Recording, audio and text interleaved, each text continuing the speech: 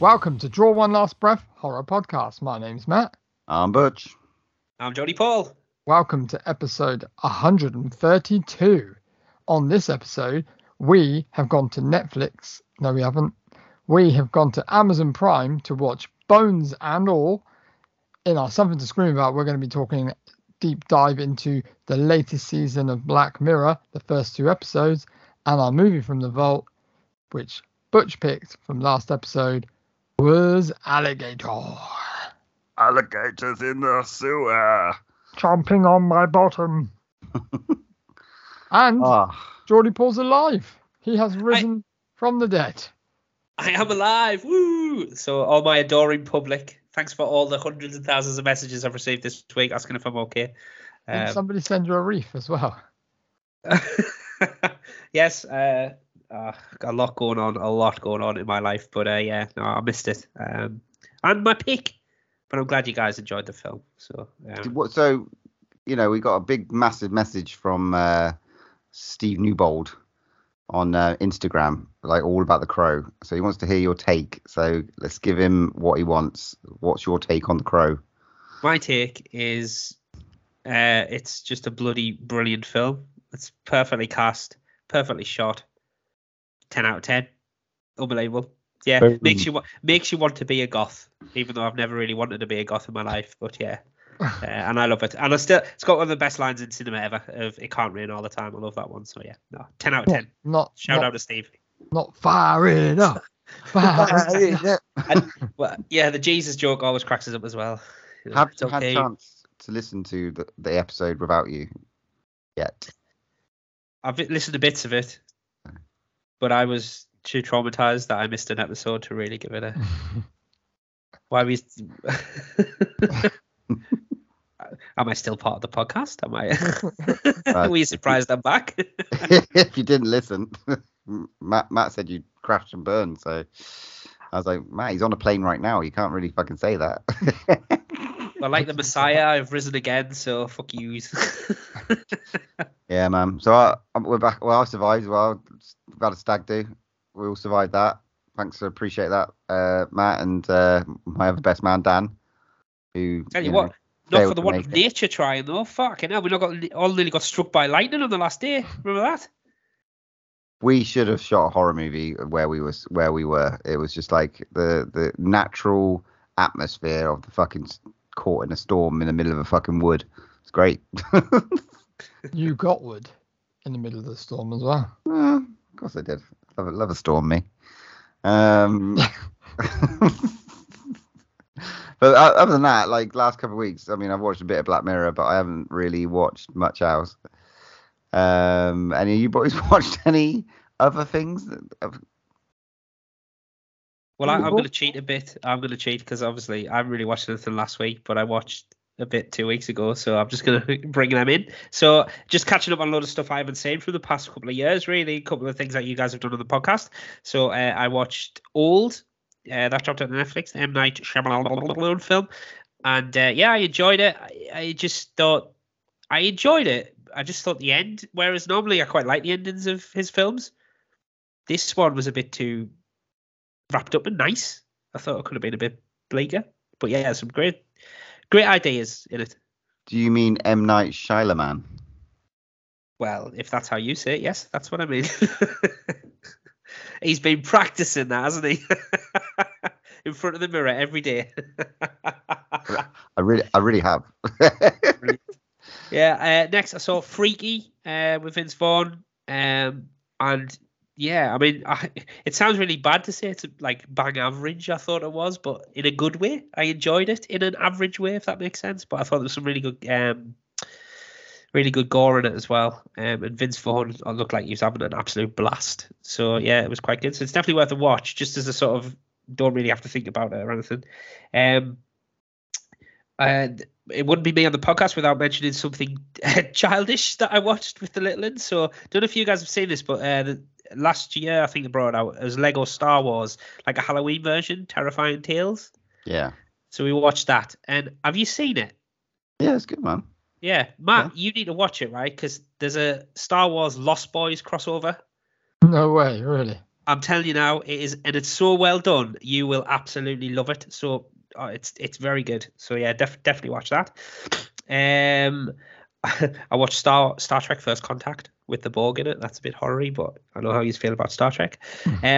One of the worst films I've ever seen in my life. I watched Gallow Walkers starring Wesley Snipes, and it is shit. Just don't bother. It's terrible. And I don't know, it was just on the TV. It was a horror film. I thought, sod it, I'll watch it. And it was absolute dog shit. So enough said about that. And then lastly, I watched Ben Wheatley's In the Earth. That came on Netflix. I've been wanting to see that for ages. Obviously, it was the film shot through COVID. And it's definitely worth a watch, guys. There's some really, really good bits in it. It's quite unsettling, quite unnerving. I'm amazed it doesn't come with an epilepsy warning. I'm amazed because there's some like strobing in it. It's really intense and actually give me a bit of a bad head. So it's one of them films designed to sort of knock you off kilter. But it's not as weird as some of his stuff is. It's a bit more sort of straight laced, but you can tell it's him at the same time. So it's definitely worth a watch. So yeah, that was me over the past 2 weeks. Cool. Cheers, bud. I think I'll watch In the Earth, and I'm going to watch the Poughkeepsie tapes before the next episode. Matt, you watched anything decent? Not really, no. I've been very, very busy. We watched The Flash, and I've seen Into the Spider. Oh yeah, we watched The Flash. Yeah. Any good? Into the Spider-Verse. Well, across the Spider-Verse, as we might know. The new fucking Spider-Man thing. Wasn't practicing that in the mirror, was he? I did watch The King as well with Timothy Chalamet. And Robert, as a bit of Robert Pattinson in there as well. That was good. I put that off for a while. It's like obviously, was it King Henry or something like that? I don't know. So, so it's like a little bit historical epic war movie basically. So there's a lot, expect lots of blood and gore. Anyway. There we go. Moving on swiftly on. Let's move on to some news. Anyone got some newsy news? Mr. Peel Stevens, you got anything? Well, yeah. So thank you for letting me go first. I only have one bit of news, but it's worldwide news. Hot off the press. Linda Hamilton has been confirmed that she is starring in the next Stranger Things series whenever the writers write it and it gets made. But Linda Hamilton will be in it, so I thought that was quite cool. Another 80s sort of icon in it. So yeah, who she's playing, nobody knows. Is she a bad guy? Is she a good guy? Don't know. Yeah, so that was my bit of news. I watched a couple of cool trailers. Kraven the Hunter, Marvel, has just come out, and that looks very, very mature, is what I say at the moment. We'll see. It looks like there's one scene that's very mature, Paul. We'll see. We'll see what it's got potential to be a bit of blood and gore. I like Aaron Stephen. Is it Aaron Taylor Johnson? Yeah, I like him. I mean, he's played Quicksilver and Kick-Ass. He's already done a couple of superhero jobs, so he's not shying away from it. He's built like a brick shithouse at the moment, so why not? To be fair, Paul, I have seen the trailer. I thought the trailer was quite good, but Morbius. That's all I'm going to say. I can't get sucked into it. I know I'll go and see it and watch it, but yeah. Russell Crowe's well. Don't know. Russell Crowe seems to be forgot how to act properly. Well, yeah. Anyway, I watched The Pope's Exorcist at some point as well, so just to annoy Matt.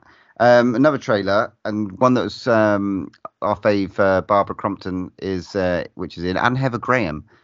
Suitable Flesh is just played at the Tribeca Film Festival. Oh, I love Barbara Crampton. Yeah, and honestly, this fucking movie looks like an absolute joy. It looks like I would say like an absolute Ty West sort of slasher thing going on. It's really, really interesting. I don't know. The director's Joe Lynch, who did Mayhem. Yeah. Joe Lynch. Yeah, Mayhem. So, I mean, it looks really interesting. Heather Graham in a fucking horror. And I think she's I can't work out if she's the protagonist or the antagonist yet. But it looks very, very interesting. The little synopsis they've got is a psychiatrist becomes obsessed with one of her young clients with multiple personalities. So it looks very interesting.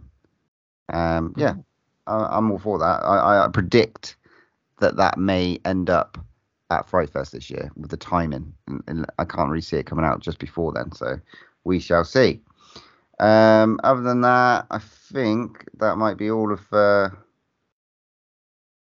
all of what I've got. So, Matt, you got anything? I've only got one bit.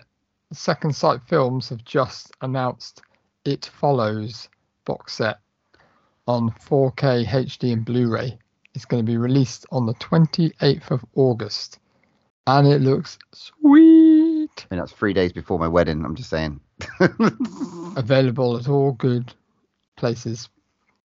I have two people on the podcast who work for some kind of company that may be able to get hold of it. It looks amazing. Yeah, that's all the news I've got. But I'll be purchasing that for sure. All right. Well, let's get on to our main review.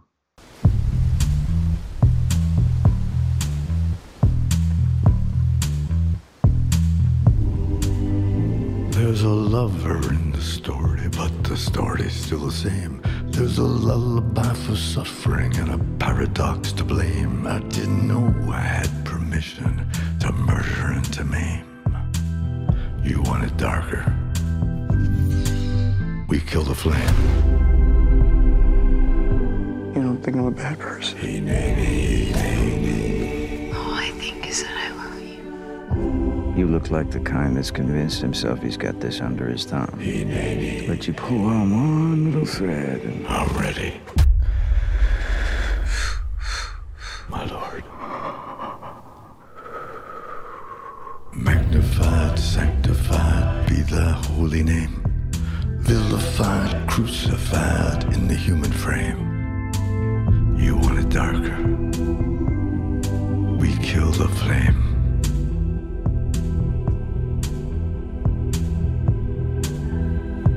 Maybe love will set you free.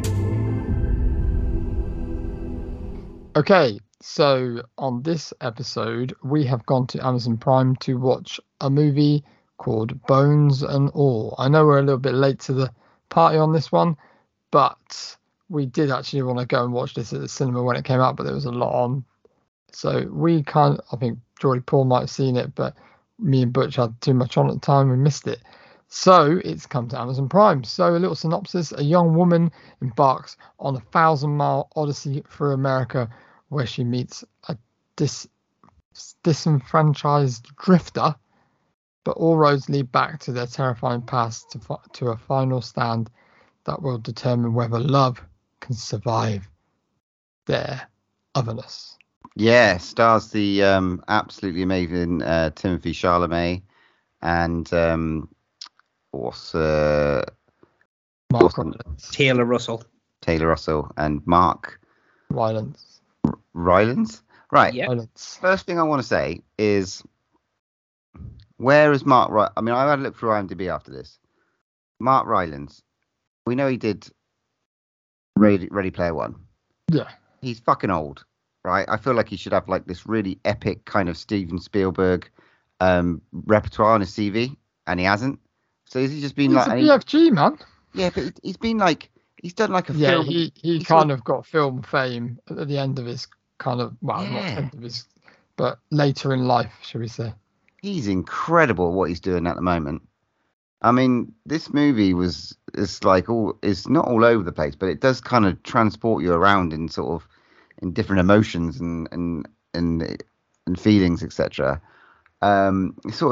It centers around is it Marin? Marin? Played by Taylor Russell, who's fucking incredible in this, and it's really like a sort of coming of age movie around sort of trying to deal with, almost finding a way to kind of deal with something that's quite bizarre and quite an interesting ailment. And at the end of the day, they're sort of cannibals, really, the eaters, as they sort of call themselves and stuff like that. And there's more of them, and it's sort of like how they go about their lives and with this particular fetish, and it was very interesting. It felt very Doctor Sleep with Mark Rylance in it. It felt very like he was sort of like, you almost felt that he was like what was her name? The Hat role. Rose the Hat role, but very, very much darker than her, which is kind of saying something. I really found it captivating. I really did. Really enjoyed this one. It's interesting to say that, Paul. Obviously, because I saw it ages ago in the cinema, and then I obviously rewatched it. It's very. I thought at the time, and I still do. I couldn't believe when I first saw it. I thought it was going to be 100%. Is this adapted from a Stephen King story? Yeah. Because I just thought watching it, going, this is very. It's inspired, or it just very Stephen King. Just that whole like group of different people, the eaters. You're not really sure what they are. Obviously, they eat people, but are they vampires? Is it zombie? Is it? They don't really go into it. It's just they're there, and this whole like they can sense, or some of them can sense when they're around and all that type. It was very Stephen King, but yeah, wonderful film. I mean, beautiful as well. Shot unbelievably. So yeah, but yeah. So you get Mara, don't you? And she sort of, you think she's a bit what's awkward in herself, and then she obviously goes to a sleepover, and then essentially bites a girl's finger off, which was fucking brutal.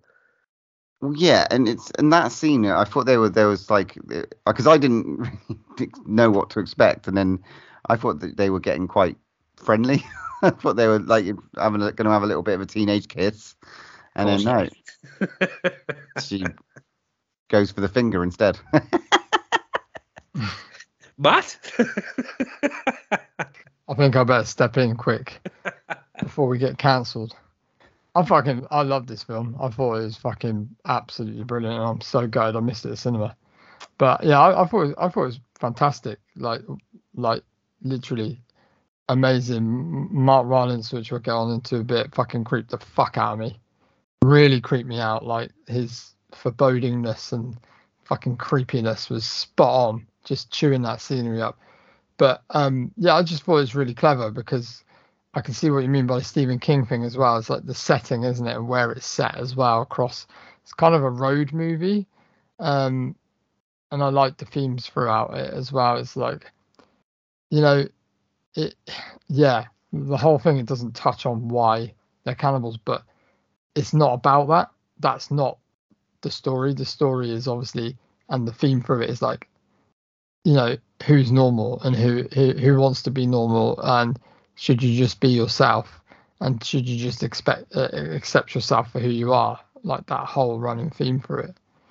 But yeah, that bit, going back to that finger bit, I didn't even see that coming. I was just like, oh shit, straight into it. Like, really good. I love the premise around it. I really thought it was clever. Yeah, and it's done by the director who did Suspiria. So I'm gonna try and say his name, Luca Guadagnino or something like that. And it was billed as like a romantic horror film, and we were not sure. I think that's maybe why we watched so many of the other movies that are about. We were like, okay, maybe this one isn't for us. But this is a regret, I suppose, for not sort of being able to tackle this one, because I think this came out around the same time as Halloween Ends. So this is something completely different. I love the journey that they both went on. I love the relationships that were sort of built on the stage. Mark Rylance and trying to befriend and trying to get some kind of, which we assume is like a father-daughter relationship. Don't know. No. Don't trust anyone with a rat tail is probably the moral of this. Or a person that carries around ponytails of their victims, maybe. But it's weird though, isn't it? Because I suppose this is where the creepiness comes from, is because she doesn't actually know what's going on. Her dad, obviously, she's on a road trip to go to her mother. That's the purpose. She thinks that by finding her mother, she's going to get all the answers, because she was sort of left with her dad. And sort of dad knows that there's something wrong with her, but probably doesn't really understand what it is. And the fact that she meets him, and he's sort of, like you said, it's that father figure type of, almost like, he's like, come and eat somebody with me and I'll show you what you are. So he essentially shows her what she is, which then sort of puts her down this path. But yeah, he's so creepy. With Sully. Oh God. But she is trying to run away from it. We find out throughout the movie that there are other bits, and the dad abandons her and leaves her with a cassette tape and a load of cash, and sort of it's explaining that he knew like stuff was happening through her life that she was hiding from him because he thought she had it in control. And she's still sort of running away from it. She's still not dealing with it. She's hoping the answer is with her mum. And then obviously she meets Timothée Chalamet's character. And they sort of start a sort of Bonnie and Clyde cannibal run in a way, sort of embracing it together and going through it together, because he's got, with this, ailment, things happen in their lives, and, there are tragedies in both of their lives, and it's sort of like them dealing with it together. And they go through, and, as a typical road movie, stuff happens along the road in carnivals. Wanked off in the middle of a field, and then just like munching on this guy. They're both going, and she's still kind of reluctant. He's more into it. He's sort of a little bit more acceptance. He kind of has to, because I think they meet in like a store. She's trying to steal stuff, and he's sort of, and they are going for that. Okay, this guy's a douchebag sort of feel. Like, okay, they're not pure evil, the people that they're killing, but they're not very nice people. But I think that's how he justifies it, isn't it? Because when he was a kid, he got abused, or his dad beat him up. And obviously, as the film goes on, his dad disappeared randomly. And then obviously, you later on, he admits that, he ate him. And I think that's how he justifies that existence of just drifting along. There's an element of like being a sort of like you said, a red boy element to it, where he gets that's how he gets his victims and justifies it that way. And I suppose that's how she gets in her head, that these aren't nice people. They're not treating people. So, What I found big time on this. I'm sorry, I'm getting feedback. Don't know why. It's gone. Okay. What I found on this movie, especially in one bit, is where they're pulled up and they meet those two other guys that interact with them. That one is an eater and the other is just purely there for the fucking kicks. That whole scene is so like fucking like, I don't know what's the word I'm looking for. Unnerving. Eerie and yeah. Weird. It's like, because the guy, what's the guy called that is one of the main guy? Is it Michael Stuhlbarg? That's it. Yeah, he's in Boardwalk Empire. He's such a good he's creepy as fuck. And I don't know what they've done to him, but they kind of like made him even more like gaunt and white. And he was creepy. That bit really creeped me out because you didn't know what was going to happen. And it was, again, it puts you in that edge of like, what the fuck's going to happen? It's not going to end good because these two are not up to any good. Then it kind of takes a heel turn. So the guy with the overalls we're talking about, the eater, that was Michael. What you said? Yeah. The guy with the blonde hair in Boardwalk Empire. Is that who we're talking about in Boardwalk Empire? He's like a fixer, isn't he? He's like the accountant dude from Chicago. Rothstein in it. Arnold Rothstein in Boardwalk Empire. Right. Okay, fine. He's in Doctor Strange as well. Right. Okay. So yeah, that was very, and then obviously they do a runner on them because that's when the Bones for All comes up. They eat everything. Well, apparently nothing left. Which they don't believe in. It's just like whether it's made up or not. It's like because that's how you leave no trace, right? Don't leave anything behind. Weird. Yeah. That is, I named that bit the groupie and the bone eater. Yeah, the bit where he's running after, it really unnerved me. The bit where he's running, like they're getting away and he's actually running after them, making like the weird noises. Yeah, that freaked me out. I mean, it was too far, it was too close to hillbillies for my liking. So yeah, maybe there's an uncut version. So we get like the and I think it's really important to talk about the palette in this movie as well. The palette is very, very interesting. Cinematography is very, very beautiful. But like, I just felt like they gave a very good impression of being like really dirty. I just felt that they were just I just felt that there was just a layer of grime on them both throughout. it's just like the sweat. It's a real sweaty movie. Yeah, yeah, it really is. Like indie grimy, sweaty movie, and it comes across really well, doesn't it? Like, yeah. It's when it needs to be dirty, you feel dirty, and it's like because the whole film there's a lot of fucking blood being splattered around, and they've got to clean themselves up. So there's a lot of it's really clever how it's like 1 minute they're really dirty, and they're doing this dirty thing, and they've got blood covered in blood, and she kind of was it Marin? She really cares about being clean all the time, where like. Lee, is it Lee? I think is just running around with fucking blood all over his fucking mouth and shit. But it really does. Again, it puts you in that place of like, oh, really grimy and it's naughty. But we got to get on to the elephant in the room, where she finally meets her mother, which was fucking horrific. So it seems like her mum has been put into some sort of mental institution. Well, she put herself in. Yeah, and also throughout this whole kind of road trip, I don't know if you guys noticed, but you see the Sully character riding around in his van various occasions. Yeah, I bet if I watched it again, I really didn't pay attention to that, but yeah, I bet if I did, I'd see him. Which is freaky, man. Yeah. But yeah, so they end up at this asylum kind of place where her mother has admitted herself. And what happens?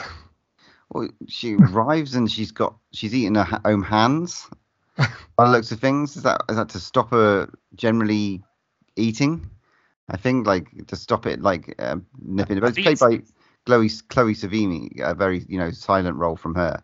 But it's a very she's trying to learn something from her, and she's just like, wow, my mum is just, what has she done?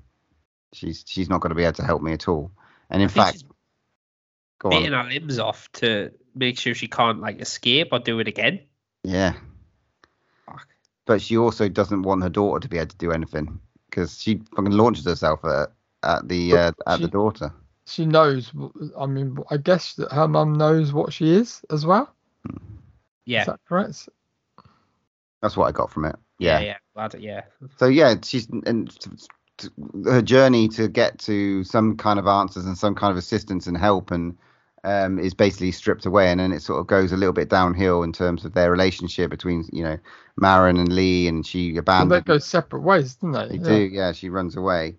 I felt that because I think that their relationship in it was quite believable. Yeah. When they split off, like he was generally fucking panicking, and then you see that he actually goes through the film kind of going, yeah, I'm a bit cool and all this, but then when she actually leaves him, he's like, fuck, he's like a dog, like a puppy dog. He's like, where's she gone, like feeling really vulnerable and stuff. Yeah, you get to see the feel that he's lost very much. And Sully comes back as he's always been there, but he shows himself thinking that he can sort of bring her into his fold, and then he goes on. He turns on a dime. That fucking scene is crazy. That's acting, masterclass. How the fuck he didn't get any awards for that? I don't know. It really does. You're right, and like the bit, it's just the whole like he obviously sees them driving around together, and obviously he's been sort of looking from afar, and he obviously goes, well, I can be that person, and obviously wants a companion, which is a bit obviously weird then as well. Like it stops from becoming wanting to be the father figure of something else, and then obviously when he's rejected, finally it's like, oh yeah, just a snap. It's oof.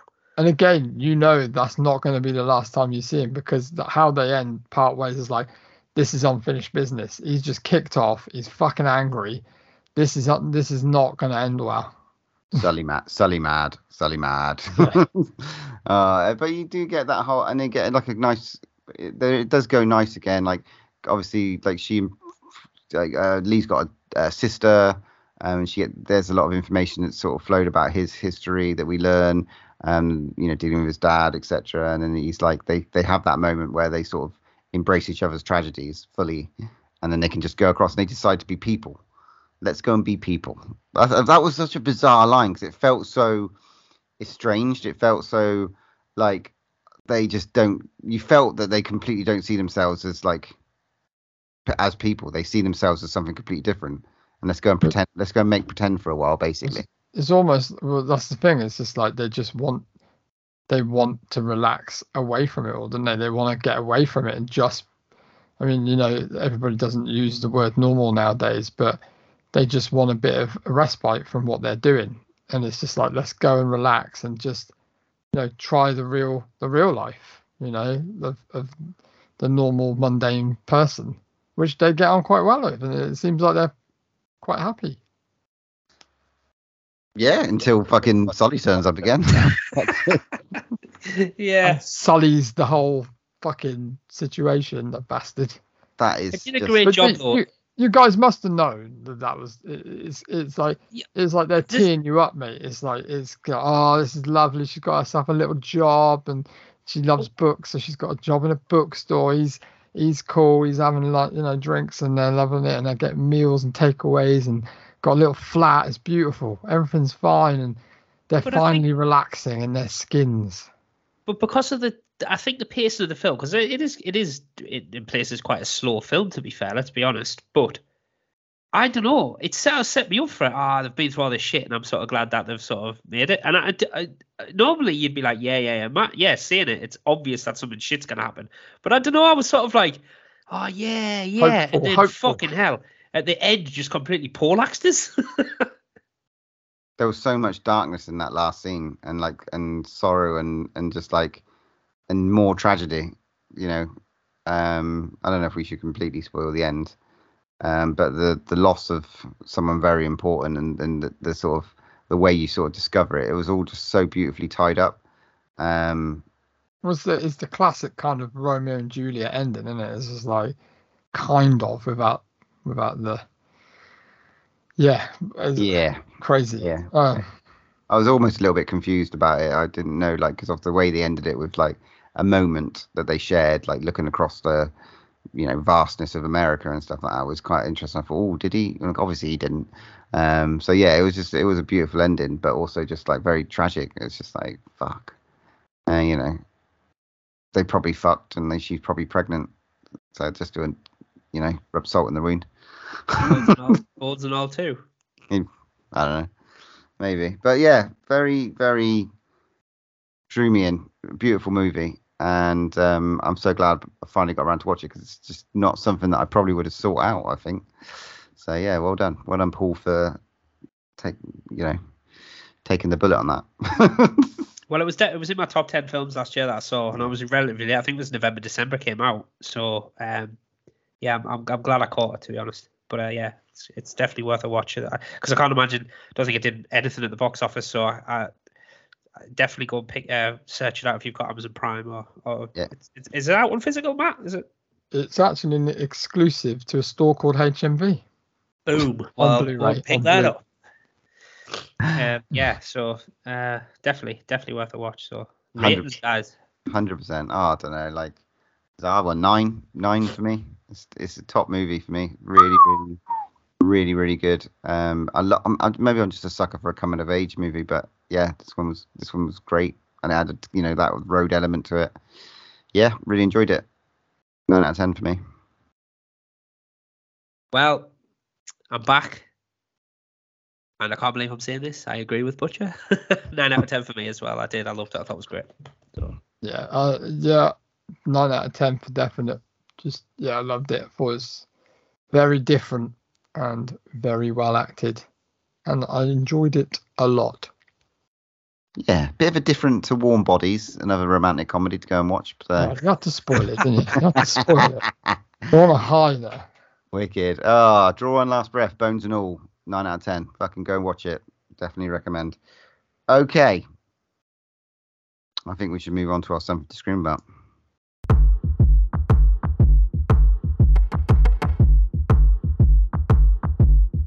What do you want from me? Why don't you run from me? What are you wondering? What do you know? Why aren't you scared of me? Why do you care for me? When we all fall asleep, where do we go? So this week's Something to Scream About. It's the return, the eagerly anticipated return of everyone's favourite show, and a definite. We should be getting money off them for the amount of times we mention it on this podcast, but Black Mirror. Paul does love to use the very Black Mirror-ish quote. You need to get him a T-shirt printed with that on. It's his cool catchphrase. But no, I mean, I'm just gonna get him a T-shirt that says "I am Black Mirror-ish." My life is Black Mirror-ish. Yeah, fair play. At the minute, mine is. But yeah, so to be honest, obviously we all love the show, and this has come back. The trailer sort of dropped a few weeks ago out of nowhere. Really, it was sort of like, oh, it's out in a couple of months, brilliant. So, yeah, and we're sort of over the next couple of weeks we're going to go through the 6 episodes. So we'll do them in 2. So we're going to do episode 1 and episode 2 a day. So we'll kick it off with one I was a bit skeptical about, lads. If I'm not gonna lie, when I read the synopsis, I thought, oh, is it going to be a strong start? And it's all called Joan is Awful. So what did you think? I think they should have changed the title to Joan is a Cunt. I think, yeah, Joan will shit in your fucking wedding. Starring Annie Murphy, Salma Hayek, Michael Cera, among a plethora of others. Yeah, weird one. This is very. It's got the technology element, definitely. Very sort of like they really embracing this whole. Oh, we're on Netflix. By the way, we're on Netflix. Just let you know. Yeah, I know, but it's right in your face. They're calling it Streamberry, the service, but like, yeah, everything's watching you. Everything is listening, and because of that, there is something that we don't understand how it works, but it's using AI, which is just all over everything, and at the moment, it's creating lives, a show of your everyday life. Fucking weird. I mean, it is very weird. And again, it has it does have an interesting twist at the end. Not my favorite, I'll admit that, but it does go through. It does have a very social sort of like conscious sort of morals, I suppose, throughout. But I just like the fact that she took a shit in a church. So. There's one of your boxes ticked. I mean, what this is about essentially is like, right, so Joan is what we think at the moment is that she works at some company doing something, and she's a bit of a cunt, and not a mega cunt, but a bit of a cunt. And when she gets home from work one day, they flick on the streaming, and there's a new TV show called Joan is Awful, and it's sort of like a slight embellishment of what happened to her during the day. And some stuff that she'd happened during the day is not so good. So the reaction to her from her like partner when she sort of kind of cheated on him ish, everything's sort of blown up, and she's played by Salma Hayek, and then as it progresses, she's sort of like kind of like can't get rid of it. So no one can. There's like read the fucking this is like. Read your terms and conditions from whatever you're fucking signing. Everyone how many times do you just fucking have a pop up and it's just, oh yeah, tick the box? And do you ever read the T's and C's? Never. That was one of my favorite scenes out of the whole thing, was the actual bit where she goes into the lawyer and she's like, what can I do to stop this happening to me? Nothing. Why? Because you've basically ticked that box and said, yep, they can use anything they want. You're done. You're banged to rights. And then how do we know that we ain't doing that every time we slip on an update and it says, do you agree? Tick the box, terms and conditions. Don't read it. Bang. Yeah. So she sort of uses that, and kind of right. If Salma Hayek is playing me, I'm going to basically find the worst thing that I can do to embarrass Salma Hayek and basically kind of push it onto her. Because obviously it's not Salma Hayek. It's all Salma Hayek has done is let them use her face. Yeah. For anything they want. And not read her terms and conditions either, by the looks of things. Because obviously after shitting in a church, she kind of wants out. Because everyone's seen her shit in the church, so it's like, hang on, I don't want to see it. I don't want that. Everyone thinks that's me shitting in the church, and I didn't shit in the church, so get me out of it. And they're like, nope. Well, lads, I fucking loved this. I thought it was fucking genius. Do you know what? From obviously, there's not a lot of horror in it, but I thought it was hilarious. Yeah, it was I thought Salma Hayek was fucking incredible in it. Like, coming out with lines like saying about her anus and stuff like that. It was just fucking brilliant. And the fact that she proper sent herself up, it was brilliant. I love the whole meta-ness of it. I think that when you've got Salma Hayek who's watching the show Joan is Awful, and it's Kate Blanchett playing Salma Hayek, I thought it was just so clever. And obviously then, like you said, she takes a shit in the church, and then Salma Hayek's trying to get out of this now because she's making herself look fucking stupid. And then they're like, well, there's nothing we can do. And then Salma Hayek and this Joan team up to storm the Streambury headquarters. Can I just say, guys, I am amazed, and I'd love to know if they know, right? Because I wouldn't be surprised if Netflix were like, Black Mirror does really, really well. Fuck it, whatever you want to make. If they know they're being sent up, because Charlie Brooker must be sat there going, I'm just going to see. Like, because the whole message is, you're giving we're living in a world now where you're just signing up to these services willy-nilly for your entertainment. And actually what eventually is going to make entertainment is people's lives. And the whole sort of like weight goes down, that whole quantum computer, which again, sorry guys, spoilers, but when they go into the fucking place and they're on this little heist to destroy this quantum computer, and Salma Hayek says, I want to kill this Quan Puta, which is like fucking, what is it, cunt in Spanish, is it? I was like, yes, fair play, well done. Yeah, I thought it was great. Do you want to spoil the twist, or? Fuck it, let's do it. We're going to spoil it. Go watch these bad boys. We are going to spoil the end, a little twist, because that's the fun of Black Mirror. Annie Murphy from Schitt's Creek is fucking fantastic in this as well. What we learn from this fucking quantum computer is that actually we're not watching the real Joan.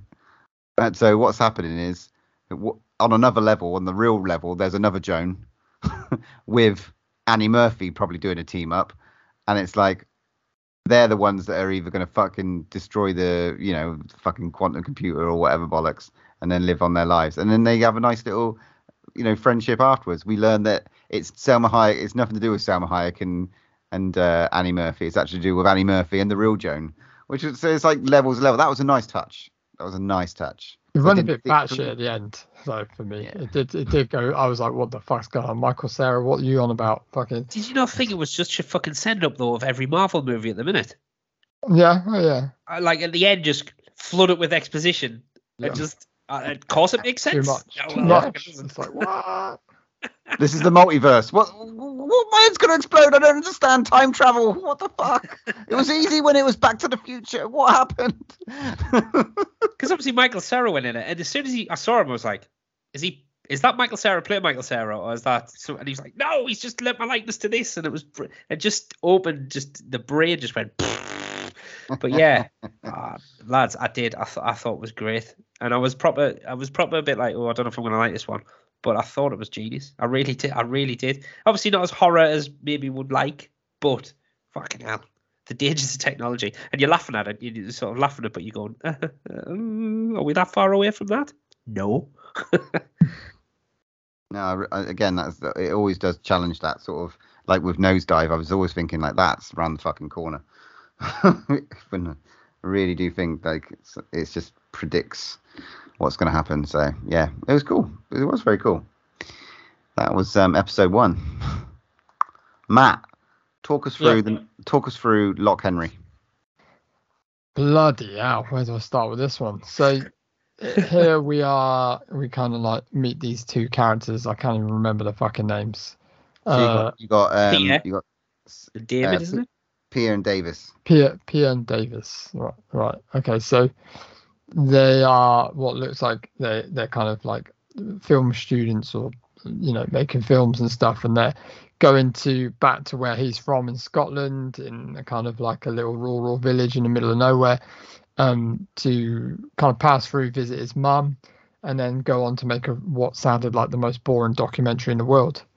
And then they find out that they go to the local pub, and then they meet old Pod from Daniel Portman. from Game of Thrones. Which, first of all, I was like, double take. I was like, huh? I was like, I recognise that guy, and I've met him twice, literally, and didn't even realise it's him. But he's fucking amazing. It's like his acting in this and this script fucking was hilarious. And then then obviously they start finding out about a kind of a murderer that was killing people.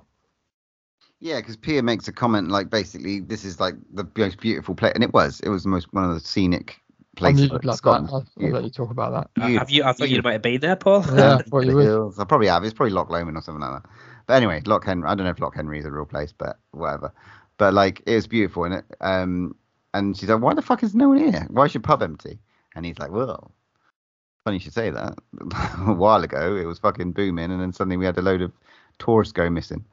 And it's like, well, she's like, "Hang on, let's make a documentary on that." And it's like, yeah, because originally they're in town for the egg farmer documentary, which sounds thrilling. Yes.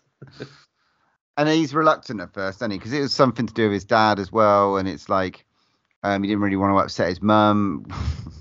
And then it's like, should I really bring this stuff up? And she just convinced him to do it, to kind of deal with those sort of emotions and deal with the father. And he's, they go through it, and they use all as much. And again, this is like quite technology vibe. It's bringing back VHSs and editing and doing all that sort of stuff to come up with some kind of documentary through only effort really is basically finding previous footage and kind of putting it together to make something interesting, more interesting, and then maybe getting a few talking heads, which is kind of what generally these documentaries are on Netflix as well. It's kind of, again, it's another dig. Streamberry. Streamberry. Yeah,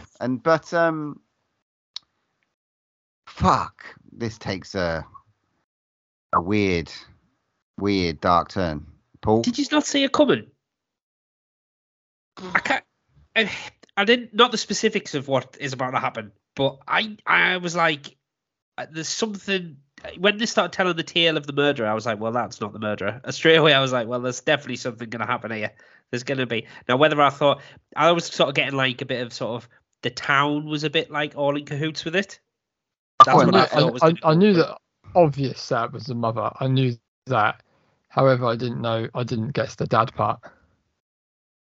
I didn't guess the mum.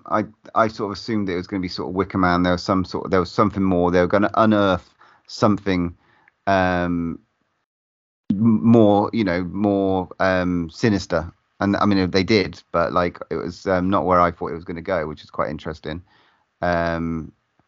Yeah, the Bergerac tapes. It was writing on the wall, really, wasn't it? Load of Bergerac tapes in a mum's house, all lined up. Why the fuck are you keeping a load of VHSs? I mean, yeah, I think the first guy he sort of took a shot at his dad, and he got MRSA and all this sort of stuff in the hospital. That's why he died. But it was all pinned on this one farmer, wasn't it? Really. Whereas kind of he was just kind of maybe an accomplice or just like in it. I think a bit simple, Paul. Yeah, I think. Yeah. Then I think there was a bit towards the end where he was in like videos with them, and they were sort of like taking the piss out of him, and I think they did what they were doing to him at the end, and obviously. Well, they have a car accident, and he ends up in hospital, the Davis guy, and then she's editing, and it's that inevitable. They're using the Bergerac tapes to film part of the documentary, so you get that kind of classic moment where something appears at the tape that you didn't record over, and then kinky fucking shit. And it's not just this little dude, it's a mum and dad, and there's like, they are fucking what are they doing, like probably the worst things you can think of to these people before torture, sex, games, all sorts of weird shit. Yeah. And the mum does something quite unexpected. Well, I loved that. I did. I thought it was fucking dark. So obviously you've got Pia is then like freaking out because she's really found out the real thing. She's got nowhere. She's got no phone signal. She's got nothing. The mum's like, oh, just stay here. She's like obviously twigged that what's happened. She legs it out the house and runs in the Scottish Highlands, just like in the pitch black, trying to escape this woman who's then now looking for the car. Obviously, Pia then tries to cross a river and slipped, smashes her skull off a rock, goes in the river, and then you're like, oh shit, is she dead? And I just thought it was really clever. Obviously, his mother then goes back to the house and is obviously going, well, shit, that's game's up now. She's escaped. She's going to tell everybody. So I'm just going to kill myself. And obviously hangs herself when she didn't actually, she'd got away with it, essentially, again. But she didn't know that. I thought it was quite clever. I did. I really did. Good little twist. Yeah. And she not only kills herself, she leaves a note for the son to kind of finish the documentary with the rest of the fucking tapes. Yeah, here's my gift to you, son. I love you. This is fucked up. Because not only does he find out his mum's a fucking psycho killer, he finds out his dad that he thought died of MRSA is a fucking psycho killer too. Which I thought was clever, like when it continued to be at the awards. And one thing I will say that I fucking loved that we skipped over was the little makeshift documentary that was just exactly like you would see on Netflix. Like, it was so well edited. They even got a drone, didn't they? Yeah. I thought you'd like that, Butch. Which was just genius. Because obviously the end of that now is that, you know, it's still obviously, you know, you're looking for like social commentary and all this type of stuff. And he's basically just went, I've got this horrendous backstory, but fuck it, I'm just going to give it to Netflix and I've got a BAFTA now. You know, it's almost like you can see at the end he's sort of wrestling with that. But he's fucked. Everybody knows who I am now, but because my fucking dad and mum are some fucking and obviously I've got this plaudits, but really, it's essentially Netflix now has made a shitload of money. They've made a load of profile off my family. Streamberry. Sorry, Streamberry. Which is why I'm a bit interested to see if that theme's going to go all the way through this series. I know it's a bit. I know you guys have seen a couple more, but it's just like, oh, is it all going to link up? Because did you see the little Easter eggs? One, and I saw Matey Boy from Bandersnatch on something. So his character's name, like Ian or something, was on there, like a tail something. There was a little thing for San Junipero on there. Oh, cool. And the documentary, when she was reading the nominations out for Best Documentary at the end, she mentioned Project Junipero. Oh, wow. And then Jordan's Awful was on there as well. Yeah, I heard that one. Yeah, so I thought that was quite clever, to be fair. Because I know some of them sort of don't mesh, but sort of some of them do. You know, the odd little nods. That was quite good to have straight after clever. Jordan's Awful. Keep that probably in your mind when you're watching the rest of the episodes. That's all I'll say. So yeah, good first start, to be honest. And it's made nice chatting about it, to be honest, because I wasn't sure how I felt about it, which was quite cool. Yeah, not a bad little start. Jonah's Awful, and I don't even know what this one's. Oh, Loch Henry. So we've got next time we will discuss what the one with Aaron Paul and Josh Hartnett, I'm guessing. And Maisie Beyond the Sea. Beyond the Sea and Maisie Lane, I think it's called. Which I don't think any of you have seen yet, have you? You've seen Beyond the Sea. You've seen Beyond the Sea, haven't you, Matt? Yeah. Okay. I'm quite looking forward to the last episode, just because of the title. So, yeah, Demon 79 sounds right up our street. So yeah, no spoilers, Paul. Don't know what you're talking about. But yeah, very much enjoying it. We better wrap this up before spoilers get put out. Season 6, Black Mirror. So that was very cool. Yeah, enjoyed them both. So be back for next episode. We'll discuss Beyond the Sea and Maisie Lane. Let us know what you feel about the first 2 episodes. Send us some shit, and I'd love to hear your thoughts on it as well. Cool. Right. I suppose we better move on to our movie from the vault.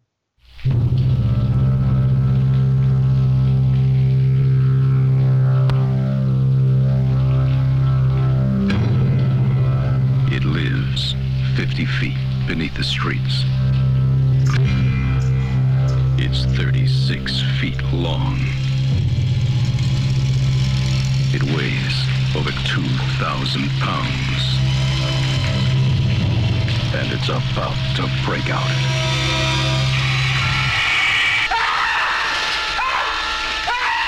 You're looking at the one who saw it. And it was big. You said it was dark. Now, perhaps you were mistaken. An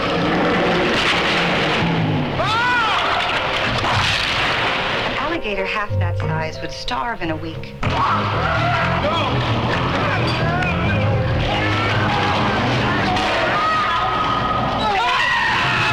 He kept coming up with some garbage about alligators in the sewers. Alligators in the sewer?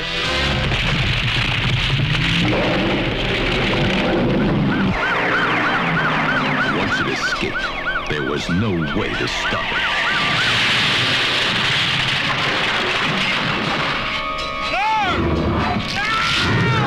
The safety of the public is my job. It could be anywhere. There he is. Ready to attack at any moment. I've seen what this animal can do. You'd better take all the help you can get.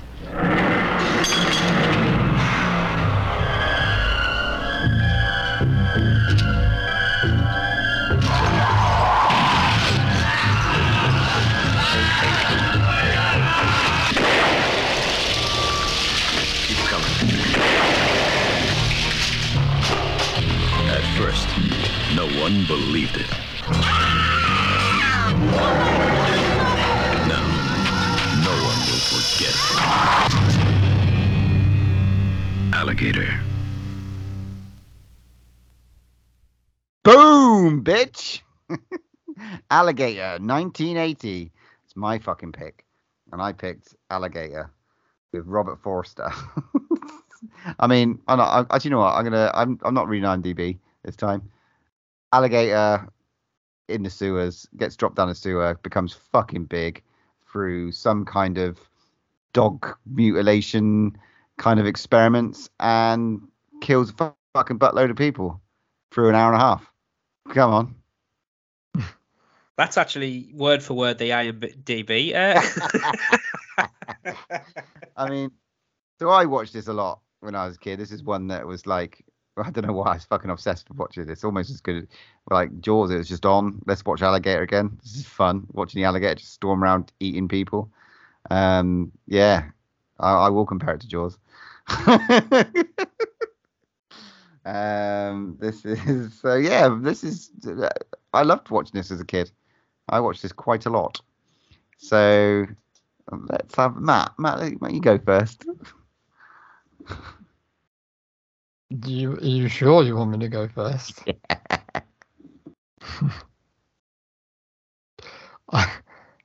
I absolutely love this movie. Of course you fucking did. Of course you fucking did. It's fucking brilliant. I loved it. It's so funny as well. It was funny. You got to give it what it is, because What it's just line is like, great? it is what it is. It's basically fucking just ripped off Jaws to the fucking max, right? And it's just gone, what can we do? And there's a bunch of bald men in a room going, right, what can we do? What can we do? Alligator. Fucking, there's this thing going around. Is like kids are putting out their baby alligators down the toilet, and there's this big fucking thing about big alligators eating people. Fucking sounds brilliant.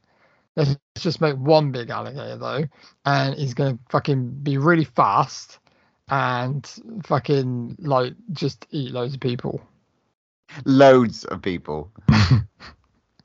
The death count in this movie is quite impressive. I was surprised, to be fair. Okay, I'd be interested. Mr. Stevens. Yeah.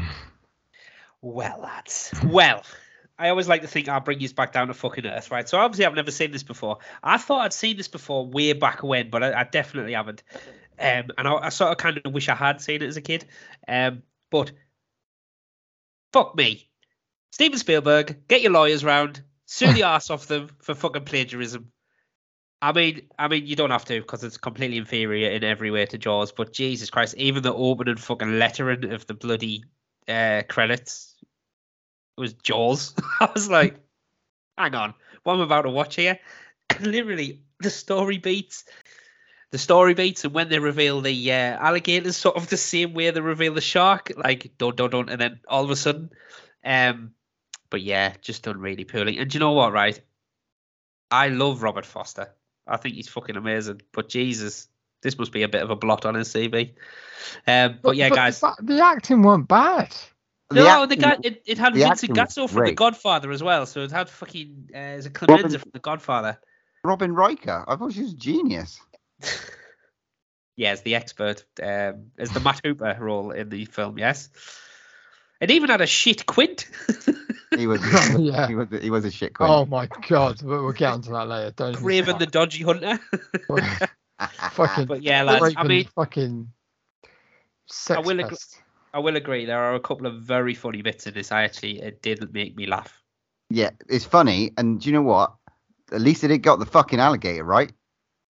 I mean, I love. Yeah. You know, I'm not gonna slag off Jaws because Jaws is my favorite movie, but the alligator in this is impressive. And do you know what? The special effects, because they did it so well, really stack up to today. It doesn't feel dated in any way. It feels fucking cheesy and just like. It filled me with joy watching this again. It's just that stupid fucking alligator going around. I think it's brilliant. And the stupid moments they come up with and the uses of actual alligators intertwined. You know, at least they got that right. They learned from Spielberg.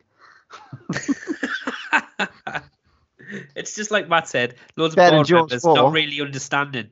That's not hard. But I'm just saying it was like, let's just make a film about an alligator that attacks people because the shark one worked. Why wouldn't an alligator one work? But not actually understanding the nuances of actually that film. But you think about what they're doing now after Cocaine Bear, another renaissance of these fucking movies. This is exactly why. I mean, it took 5 years, but I respect it so much. I I was surprised because I wanted to look up the budget. It's $1.5 million budget because I was like, there is a lot of effects. And a lot of like little explosions, and you know there must have been a lot of mechanics involved, and you know stuff like that. So many unnecessary like cop cars going flying and cars just blowing up randomly. It's like we got a bit of budget, lads. We're only making a fake alligator. Should we just blow up a few cars? Yeah, sure. Can I ask you a question, lads? Obviously, at the start, you get introduced to this girl who gets a pet alligator. Like that's a thing anyway, but gets a pet alligator from this dodgy pet alligator salesman. All the rage in the 80s, right? Yeah, and then obviously like gets it, puts it in a tank, hilariously calls it Ramon. Ramon. And then obviously her dad comes in, who is an abusive father. I mean, just comes in a proper rage and decides that he wants to flush his little daughter's alligator down the toilet. Is the alligator in this film Ramon? Yes. It is. Yeah. Well, we are led to believe. Yeah. Yeah, because I didn't know if it was, but then obviously she mentions that she had a pet one and it died when she came home one day or something. Because that's what the dad said he was going to say when she got home. But yeah, sorry, I was just wondering. She grew up fit. She grew up into... Or as he said, nice tits. Yeah. Robert Forster's a bit of a bastard in this at some stage, you know, doesn't he? He doesn't. Well, he plays this copper, right? He's a bit rough around the edges. He's lost a former partner, and he's in a pet shop buying a new dog because he's lost his Lazarapso. Very manly. What the fuck is a Lazarapso? It's a little fluffy dog with a little fringe, and it's like little fluffy ones. They're cute, but you know, at least let him have like fucking like a police dog or something. I don't know. This is the 80s, man. And they're cheap. He bought that dog for $15. Cheap. The pet shop owner was very questionable, though. Nedry. Wow. I always like to compare him to Nedry from Jurassic Park. Is it Nedry? Is that his name? Yeah, wow. Yeah. But he definitely killed his dog, didn't he? Because he was like, when he kind of, oh yeah, he got stolen outside the market. And he's like, oh, and he might as well have some music going. Literally, so this guy who owns a pet shop is literally getting dogs and fucking finding them on the streets and giving them to a pharmaceutical company that are doing tests on them, and he's also got to get rid of the carcasses, which he's shoving down the toilet. The experiments that I'm gathering from it, because I didn't really get this before, are like some kind of chemicals, and that's kind of added. Yeah, it's a growth hormone for cattle. So this is the problem, right? I was like, it's hilarious that this film has created this really shady pharmaceutical company whose sole goal in life is to cure world hunger. It's like, well, I get that they're doing the wrong thing, but it's the right thing. It's not like they want to take over the world or anything. It's just like, well, there's a world hunger crisis, so we've got to. Yeah, so they've pumped them full of this growth hormone, and then they're shoving it down in the sewer. And then obviously little Ramon is eating these dogs and just getting himself a hedge. I mean, 15 years of growth, and he is a big fucker. He is a unit. He's big. He is a unit, and he does take out, and we get, and they start. Obviously, Rob Forster's character starts investigating, sewer workers going missing, and he's lost a partner, and he loses another partner. I like that guy. I like the cop. He was quite funny. He had some good banter. Didn't need to lose him. Kelly, his name is, wasn't it? The tobacco chewing Kelly. Yeah. I love that. He's just chewing tobacco and spitting it everywhere. It's like, what? I did like that Ramon left legs for the police to find. Didn't like the leg. He liked to bite them off, but spit them out. Yeah. But then, like, there's some great characters that needed to die, and they do kill him. I quite enjoyed that. Like, the journalist was a prick. He definitely needed to die. See you down the sewer. And then you get, again, another Jaws moment. Yeah. The camera. Again, the music. Dun, dun, dun, dun, dun, dun, dun, dun, dun. Do you know what I quite like, though? There was little bits of the snout. So it's like, I'll tell you what we'll do. We'll put a little snout in there. Just move it from side to side. That's all we need. Don't even need, sometimes we don't even need the alligator. We'll just walk it down looking really boisterous, and that would like represent the cat. I respect that.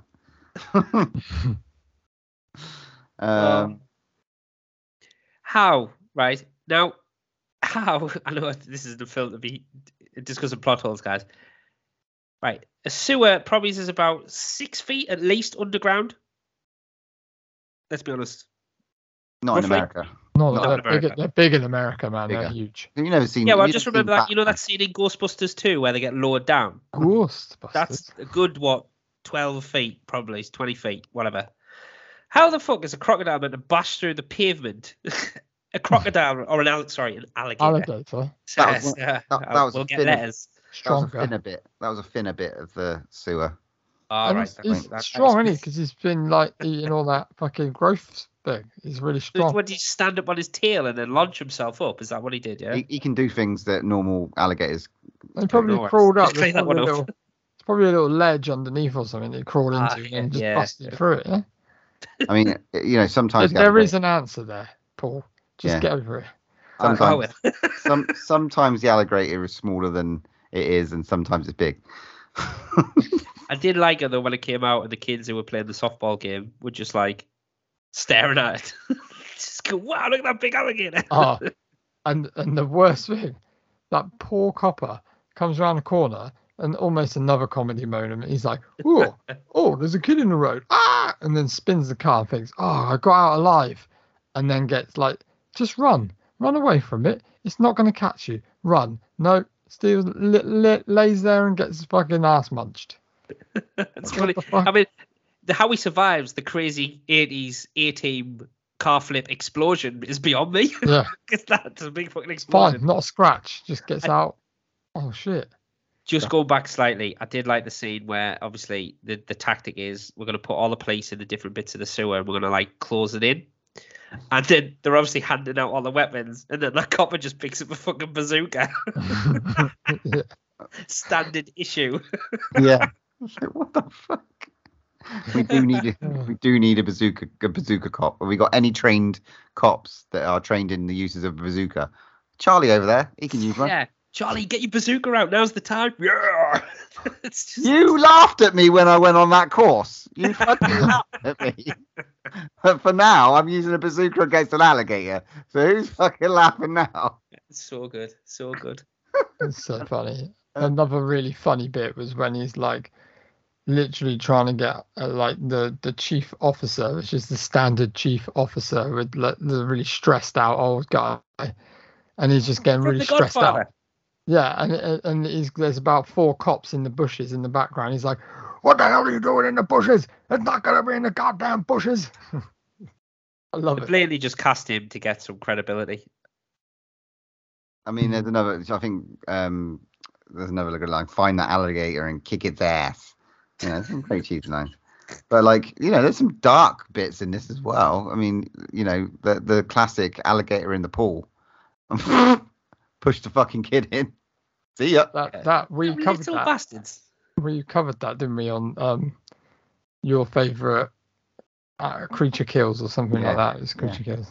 It's a class. That was like full on because I was like, oh shit, that was dark, really dark. Because I was like, oh, okay, just fucking No throw one's that in safe. there.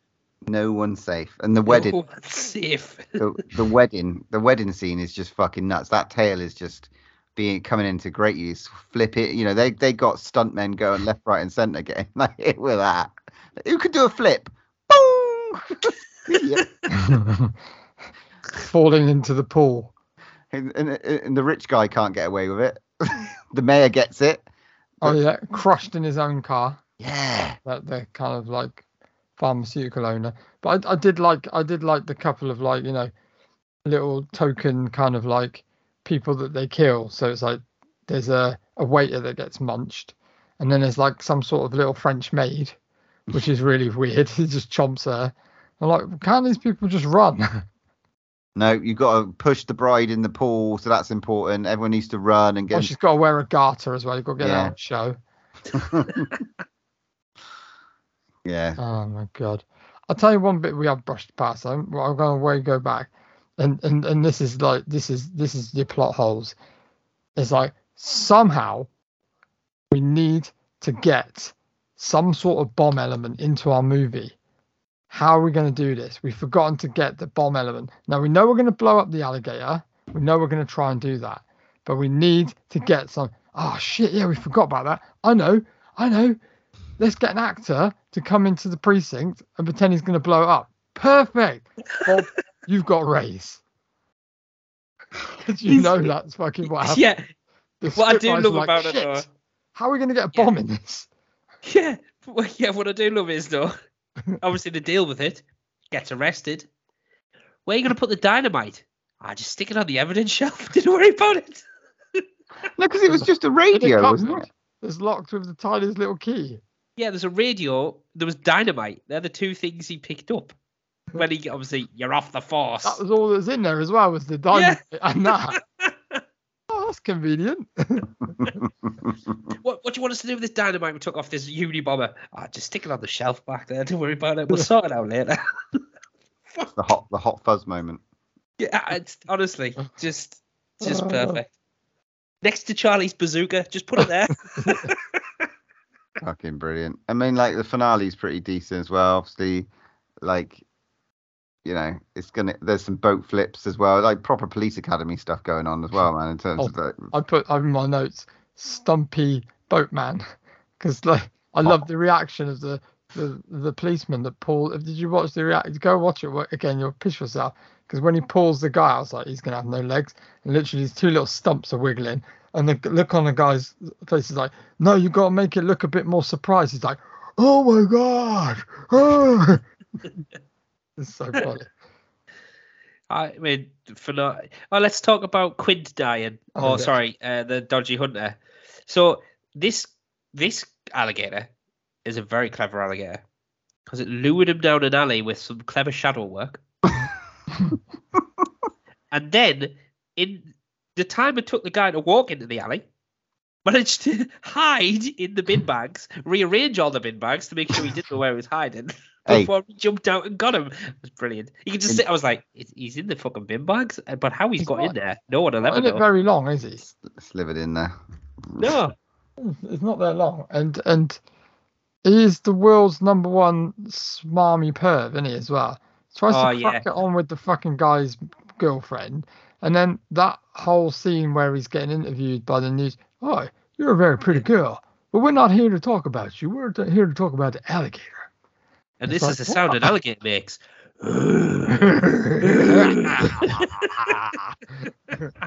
Yeah. I'm gonna use that sound to lure it out. And what I'm gonna do is I'm gonna stick my fucking finger wet, up. did it? I'm gonna stick my finger up his butthole. That'll really piss him off. Oh shit! Yeah, and then they just blow it up Jaws style. Yeah, but the blown up the thing, right? And again, it's just like, right, we're gonna blow it up. How are we gonna blow it up? Well, we'll blow it up in the sewer. We'll get him to do the bomb. Cool. We'll do a dramatic countdown. What? So he's just gonna stay there for 2 minutes, and look at the bomb while it blows up. No, what we'll do, because he's a crocodile, right? We'll get this comedy moment where the guy tries to escape, but someone's parked a car over the manhole. I like that. I like that idea because it added to the intense. It's like, oh no, he's fucked because some dickhead's parked on top, and that could happen. You know, some old deer who won't move. Who won't move. She won't move. Yeah. What are you doing? I'll just wait. The classic garbage truck. Get out of my way. The fact Robin Riker just basically just pushes the driver. Just get out of the fucking way. She's like the most useless part in this, isn't she? Really, she doesn't have much to do at all. Well, she gets treated like shit. They have sex blatantly, and then like the next day they're having breakfast, and he's like, "Fuck off, love. I'm just depressed again." And then next day she's back. that was really right. I didn't even get what was happening about because when he sat there and the next scene is he sat next to this like woman that's chatting to him and then he asks her name. I'm like, who the fuck is this woman? And then I realised it's that fucking the mum. I didn't even get that. I was like, why is he talking to some random fucking old lady? I had no idea who she was. Oh, it's a good movie. It's fun. You admit it. You've had a great chat about it, Paul. I feel like we changed your mind. Yeah, I thought it was brilliant. I didn't say I hated it. I just said it's a fucking Jaws ripoff. Yeah, but it knows it. You got any facts for us, Matt? Oh, I've got plenty of facts. You ready for these? I don't know if you're ready. So, Raymond, the often malfunctioning animatronic alligator used in the film, was later donated to the Florida Gators of the University of Florida in Gainesville, Florida. As a team mascot, Raymond made several appearances before games and during halftime. So they had the same problem as the Jaws guys had and kept breaking down. This is fucking crazy. Bryan Cranston worked on the film as a production assistant for the special effects department. Wow. That's fucking brilliant, isn't it? The shot of the SWAT team emerging from the sewers in the film looks so real that people actually thought that they were terrorists, and some even called the police. According to the director Louis Teague, the film was supposed to be scored by James Horner, who actually wrote a full-on score for it. However, due to a strike, he could not record his score, so he was replaced by another composer. Joe Dante was offered the job of director for this film, but turned it down. Wow. Well, he did Piranha. He did Piranhas, didn't he? He did Piranha, yeah. Yeah. Another great one to watch. Screenwriter John Sayles also wrote Roger Corman's Battle Beyond the Stars in 1980, released in 1980, the same year as this film. During this period, Sayles also wrote the first draft of a script for Steven Spielberg known as Night Skies, which was never made but helped inspire E.T. the Extraterrestrial in 1982, which includes a mention about alligators in the sewers. Remember that? Yeah. The basic premise of this film was inspired by a popular urban legend from the 1960s when a mail order company which advertised in comic books sold thousands of baby alligators to kids whose parents often flushed them down the toilet. And there we go. So, Marissa never encounters a giant alligator, never finds out it was actually Raymond, her former childhood pet from 12 years ago in 1968, and never finds out that her father had angrily flushed him down their toilet and into the sewers in the first place, thus unwittingly settling the whole entire story into motion. And Yeah. total, I was surprised. I don't know if this is real. Apparently, there's only a total of 13 kills in this. 13. So I right, don't believe that. But there's a lot. I mean, there was like, okay, so it felt a lot. Like the kid that you see, there's like the sewer worker, Kelly. the cop in the car. Yeah, the cop cop in in the the car. Did they die? Because even yeah, the it could cop, still be alive. even the cop that he bites his leg off, he pisses off. The cop's True. still screaming on the floor. 13 probably feels, in the end, probably feels all right. It's not bad. Not There's bad. probably a cop. There's about 3 at the wedding. So 13 kills probably about right. Yeah. That's good. How are you rating this? Then, Matt, let's go to you first. Well, I enjoyed this. I really did. I'd probably give it an 8 out of 10. That's fair. Cool. I did. I enjoyed it just because I thought it was fucking funny as fuck. Yeah. And it knows what it's doing, and it just like fucking ran with it, and it's just funny. Well- I just found it really funny and entertaining. Fair play. I've enjoyed talking about it more than I actually enjoyed watching it, lads. So I'm going I to give think it you would an have liked it more if you watched it with us. Probably, yeah. That would have been the experience and not the film. So I'm not fucking giving the film extra points just because fucking we'd have had a good laugh around it. Again, though, like this is definitely a film with nostalgia factor. If you'd have watched it as a kid, it would have been right up there with fucking everything else you watched. So I'm gonna get an extra point because I've had a nice chat about it, and actually it is quite funny. So I'm gonna give it a 6 out of 10. Oh no, no. Beg. In that case, And I'm this is my last ever appearance on the Draw One Match Press. I mean, it's an 8. It's an 8 for me. It's a decent movie. It's not one of my. I did watch it a lot, but it's aged pretty well. It's aged pretty well, but it's a good fun movie. 8 out of 10, I think, is fair. I've got a question for you. Have you seen Alligator: The Mutation? The second one, yeah. It's on Shudder as well. So if you want to, get that, it's again good fun. Not as big a budget, but Oh, shame. Oh, Jesus. It's not as good as Jaws 2. So there we go. Oh, Alligator, 8 out of 10, brilliant. He's a fucking bastard. All right, cool. So moving on to the next episode is Matt's pick. What you got? What you got for us? So, I am going to pick a movie that is 50 years old. And it's going to be... Huh? What did you say, Jordan? Shit. Shit. It is... 73. 73? We are going to be watching... Fucking hell, maps. We are going to be watching The Wicker Man. Oh. Nicolas Cage, yeah? No, not Nicolas Cage one. What was his name? Peter Woodward? Edward Woodward? Edward Woodward? Edward Woodpecker Iwa. Oh, great, mate. A classic. A cult classic. Who else is in that movie? Christopher Lee. Correct. And some bird with an ox out. Way! Britt Eklund? Britt Eklund? Is it Britt Eklund? That's right, isn't it? Yeah. I mean, it's like a carry-on. It's a bit like a carry-on movie, really, isn't it? So, oh, where's Dan? Dare you? How dare you?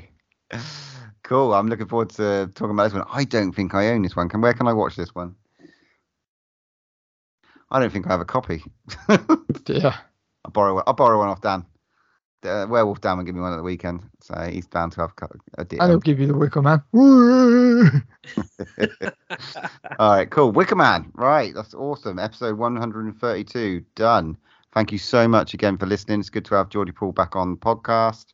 And moving on to episode 133.